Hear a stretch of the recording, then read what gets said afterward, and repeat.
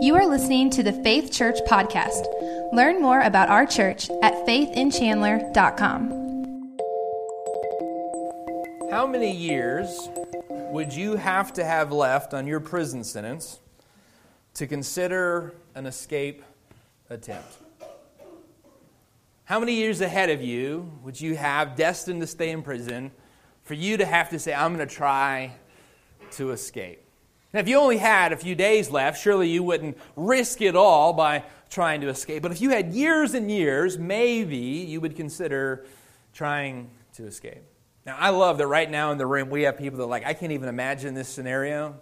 And also people who are like, I've had to make this decision. Probably if you had just a couple of days left, you'd just wait, right? Because you're about to get out. You would think that would be the case, but there was this one guy named Andrew in Kentucky who had 1 day left on his sentence. And he was in work release, nonetheless. All he had to do was return back to the jail for one more night after work, and the next day he would be free. But he couldn't bring himself to go back to the jail that night, so after work he stole a car and fled to the next county. He was quickly found, arrested again, and faced new charges. He just couldn't handle another night, so he ended up with several more nights. That question that I asked you, it's asking you, what would you be willing to endure so that you could be free? Or what risks would you take so that you could be free? In Galatians 5, Paul writes to these people saying, remain steadfast or stand firm in the liberty that you already have. The liberty that's already been given to you. He's saying, don't walk back into the bondage of slavery because you've already been set free. The problem with the folks in Galatia is that they had heard a lie. That their trust in Jesus was good, but it wasn't good enough. That their hope in Christ as their Savior was good, but it wouldn't get them to heaven. And that if they wanted to really experience salvation, they needed to add these Old Testament laws, such as circumcision and ceremonies. So in chapter 5, Paul says, stand firm in your liberty. Don't allow yourself to be dragged back in to bondage. Stand your ground and say, I am going to remain free. He says to them, after all, that's the reason that Jesus set us free, so that we could be free. He says, wherewith, the liberty, wherewith Christ has set you free. He's basically saying, pretty plainly, God set you free so that you could be free. Now, I know that sounds simplistic, but it's the truth. Christ set us free so we would be free. And he's saying to the Galatians, Christ set you free so you can be free, so stay free. Don't go back into bondage. Don't go back into slavery. And that's the premise upon which this command is built. Stand firm, therefore, in your liberty. And throughout this whole letter, we've gotten the sense that Paul is concerned that they are living with this fear that they're not good enough. They're living with this insecurity that they haven't done enough. They're worried that they haven't quite made it yet. And so Paul is telling them, stand firm in the liberty. Christ has set you free. Enjoy that freedom. Freedom from doubt. Freedom from insecurity, freedom from anxiety, freedom from worry. And that's some freedom that I think that we would all love to have, right? Freedom from worry, freedom from anxiety. That's what Paul wanted for the Galatians. He wanted them to be free indeed. Truly free. And Paul was concerned that these people who had told the Galatians these things, that they had robbed the Galatians of that freedom from worry and that freedom from doubt. So he uses the word troubled twice in this passage, once in verse 10 and again in verse 12. And the idea here is that they've unsettled you. They've unsettled you. You were at peace. You were free from worry and doubt, but they have unsettled you. Have you ever had something that you're carrying and everything's fine, but then something trips you up? And everything that you're carrying is unsettled? its throne. The Galatians had this security and this freedom, but these false teachers had unsettled them. They were free, but they had been troubled and unsettled in their freedom. And what's sad is that it was over nothing. It was useless. They had been free. Imagine with me that you're on vacation, and for your vacation, you and your family, you go to a beach somewhere, and you've got your feet in the sand, and you're listening to the waves roll in, the weather's beautiful, your family's having a great time, and you made the mistake of bringing your cell phone out there onto the beach with you. And the phone rings, and you look, and it's one of your colleagues from work. And you told them that you were going on vacation and to only call you in case of an emergency. So when you see their name on the caller ID, you think, oh, there must be something horrible that's happened. There's some catastrophe at work. And so you answer the phone, but there's nobody there. You call the colleague immediately right back. You get their voicemail. You send them a text message. Is everything okay? What's wrong? And an hour passes before they get back to you. And when they call you back in an hour, they say, I forgot that you were on vacation. I didn't really need anything. As soon as I picked up the phone, I remembered you were on vacation, so I hung up. And in the hour since you left that message and they called you back, you've thought up 7 different catastrophes that could have happened at work, right? You've thought up 4 different emergencies that are going to require you to leave your family on the beach, and that entire hour at the ocean front has been lost to worry and anxiety. You haven't been on vacation in your mind. You've been back at work. You've been back at the factory. And more frustrating than all of that is the fact that you find out at the end of it that it was all over nothing. Paul is writing to the Galatians because their security and their freedom had been unsettled over nothing. These false teachers were telling them that they needed something more than the gospel of Jesus Christ, and they needed nothing more. They've gotten them all worked up over nothing. Friend, it may be that this morning you have doubts and worries, and there's no reason for you to.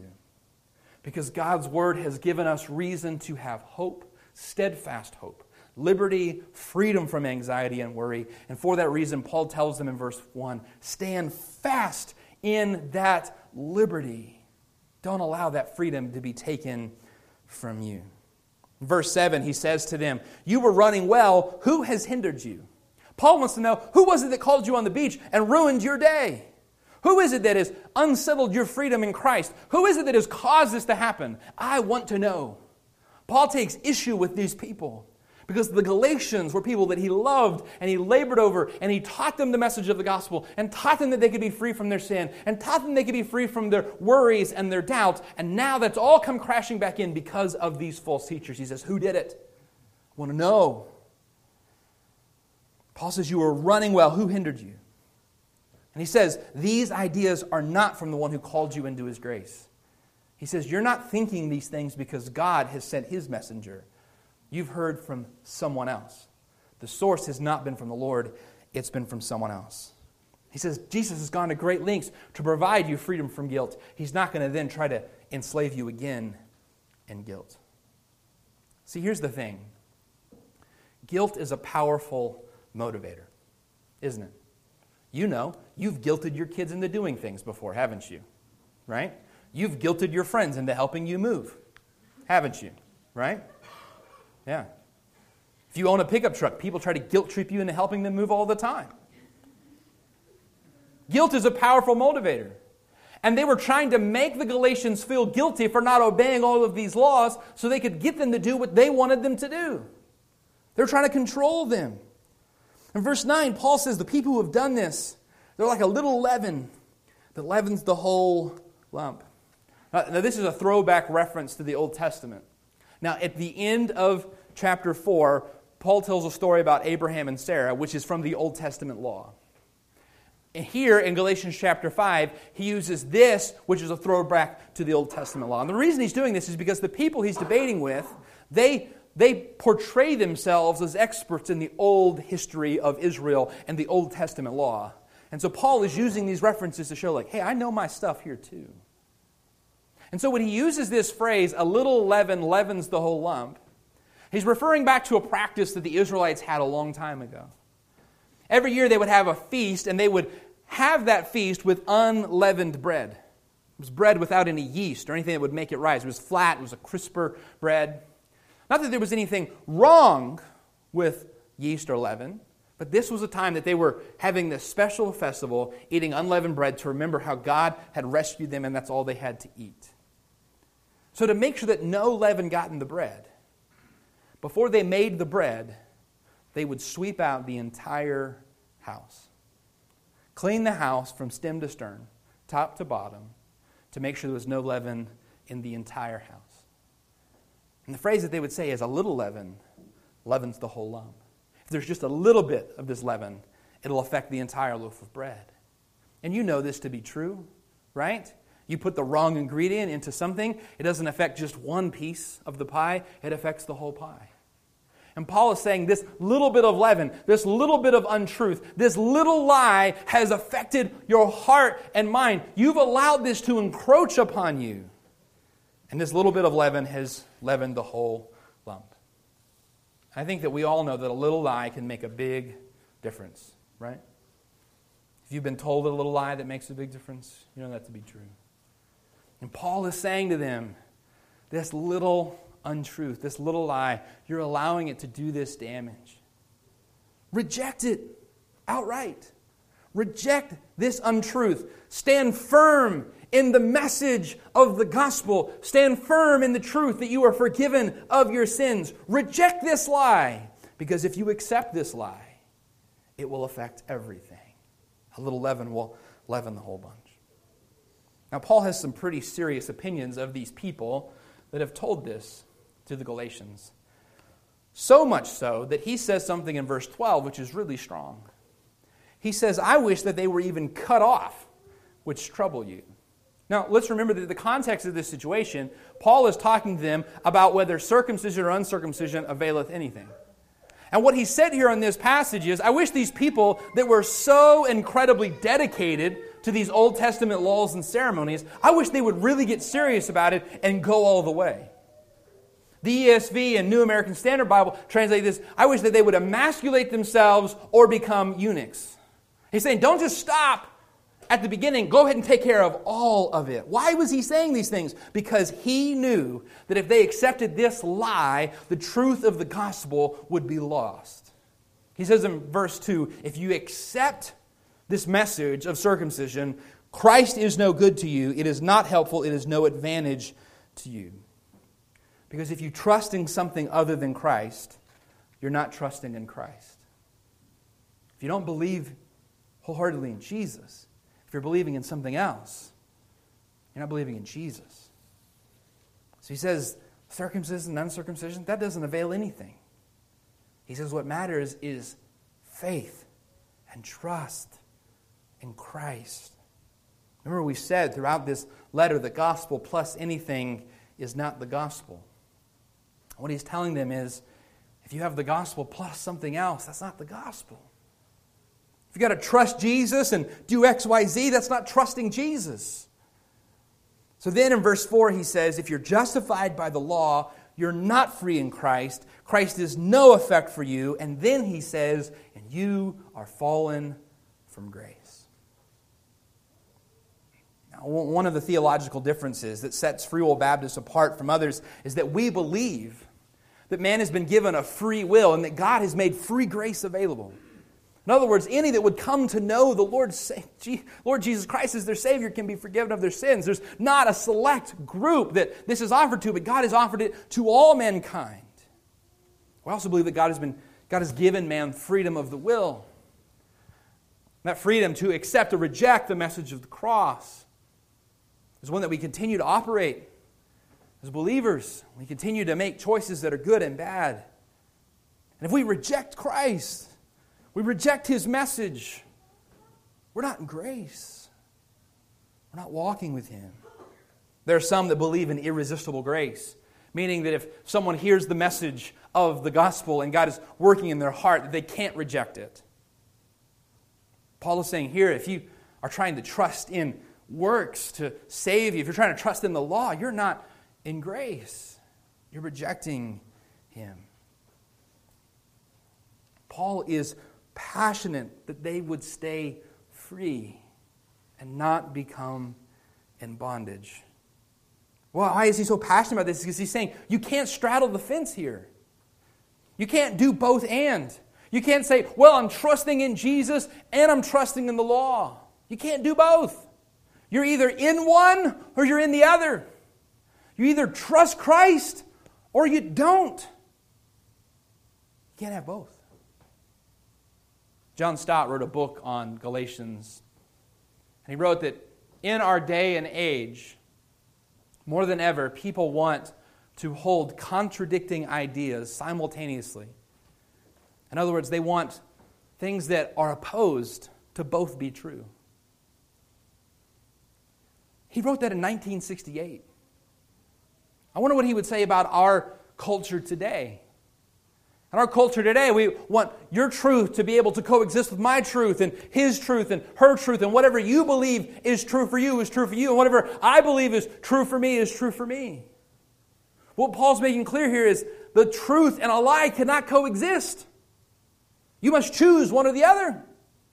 They cannot coexist. You cannot straddle the fence. You cannot stand on the truth and a lie. You must choose one.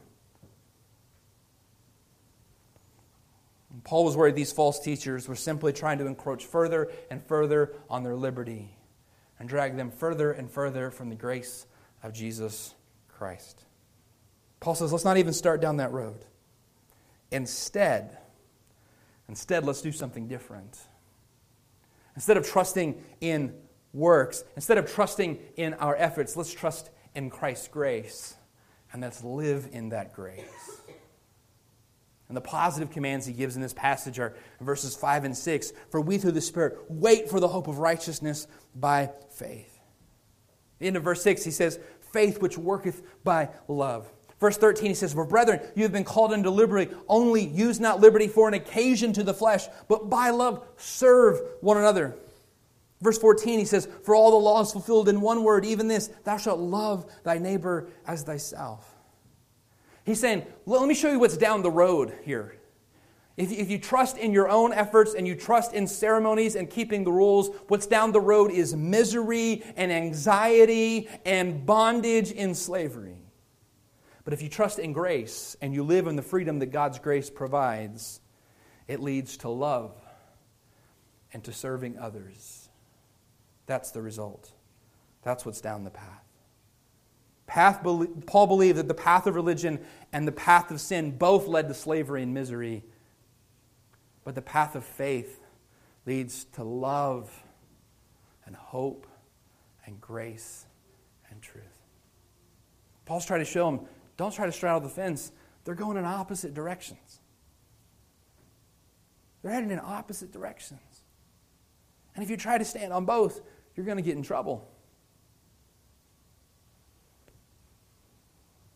The path of religion, the path of the law, the path of ceremony leads to further slavery and misery. You've got to keep more and more laws. You've got to do more and more to feel good enough. But the path of freedom and grace in Christ Jesus leads to love and serving others. You see, living your life in debt to the law is not freedom. And living your life in defiance to the law is not freedom either. Some people say, man, I'm not like those religious people. They're bound to all the rules and laws. I'm going to live free and do whatever I want. And you know what that leads to? It leads to bondage as well.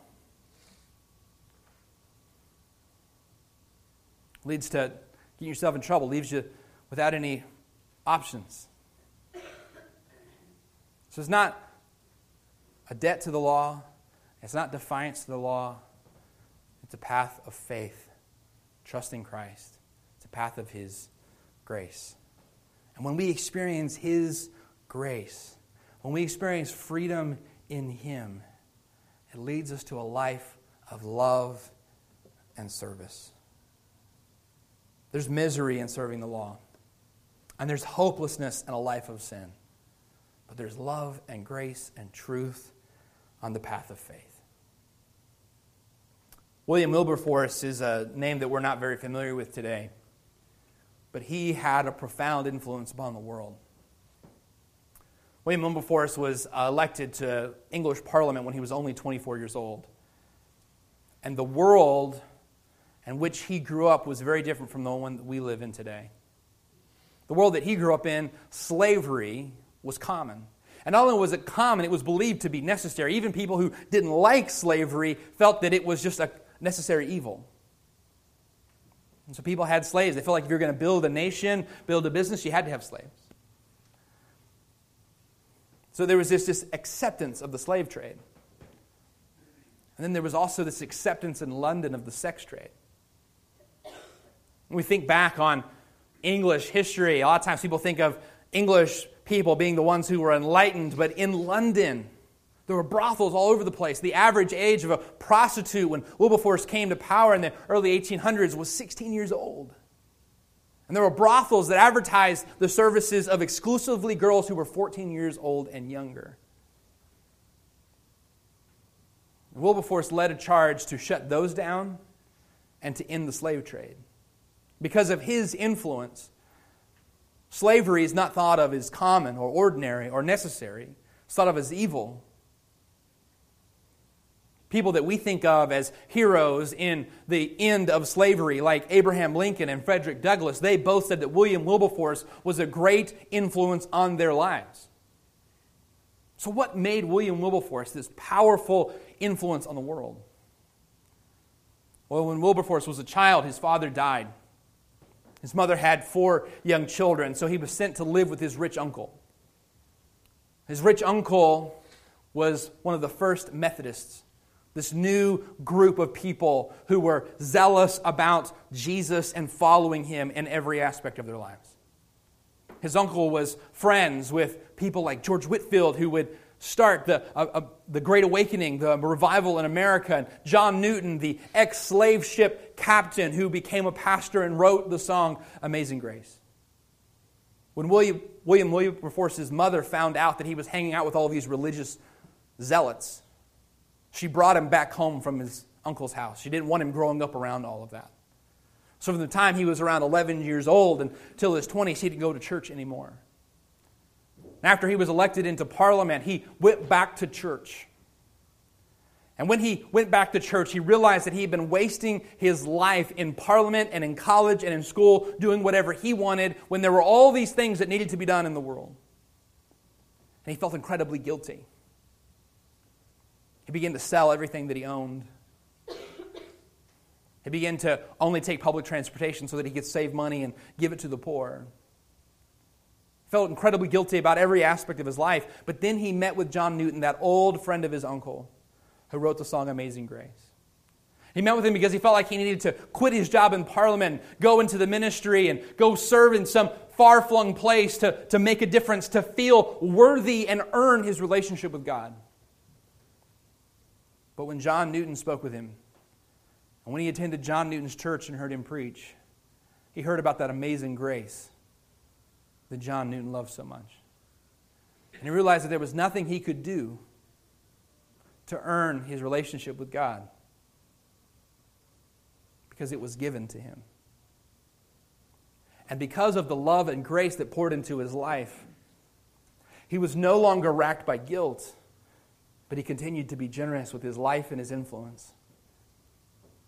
And he made it his goal to change what he called the manners in London, to end the sex trade and to end the slave trade.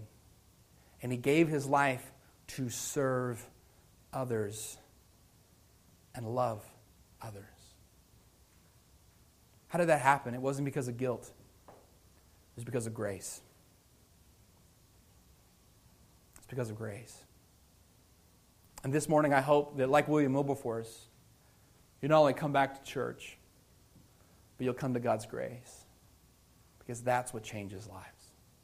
Not guilt, but grace. Freedom from shame.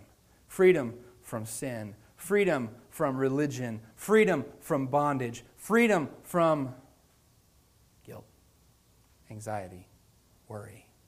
Freedom in God's grace.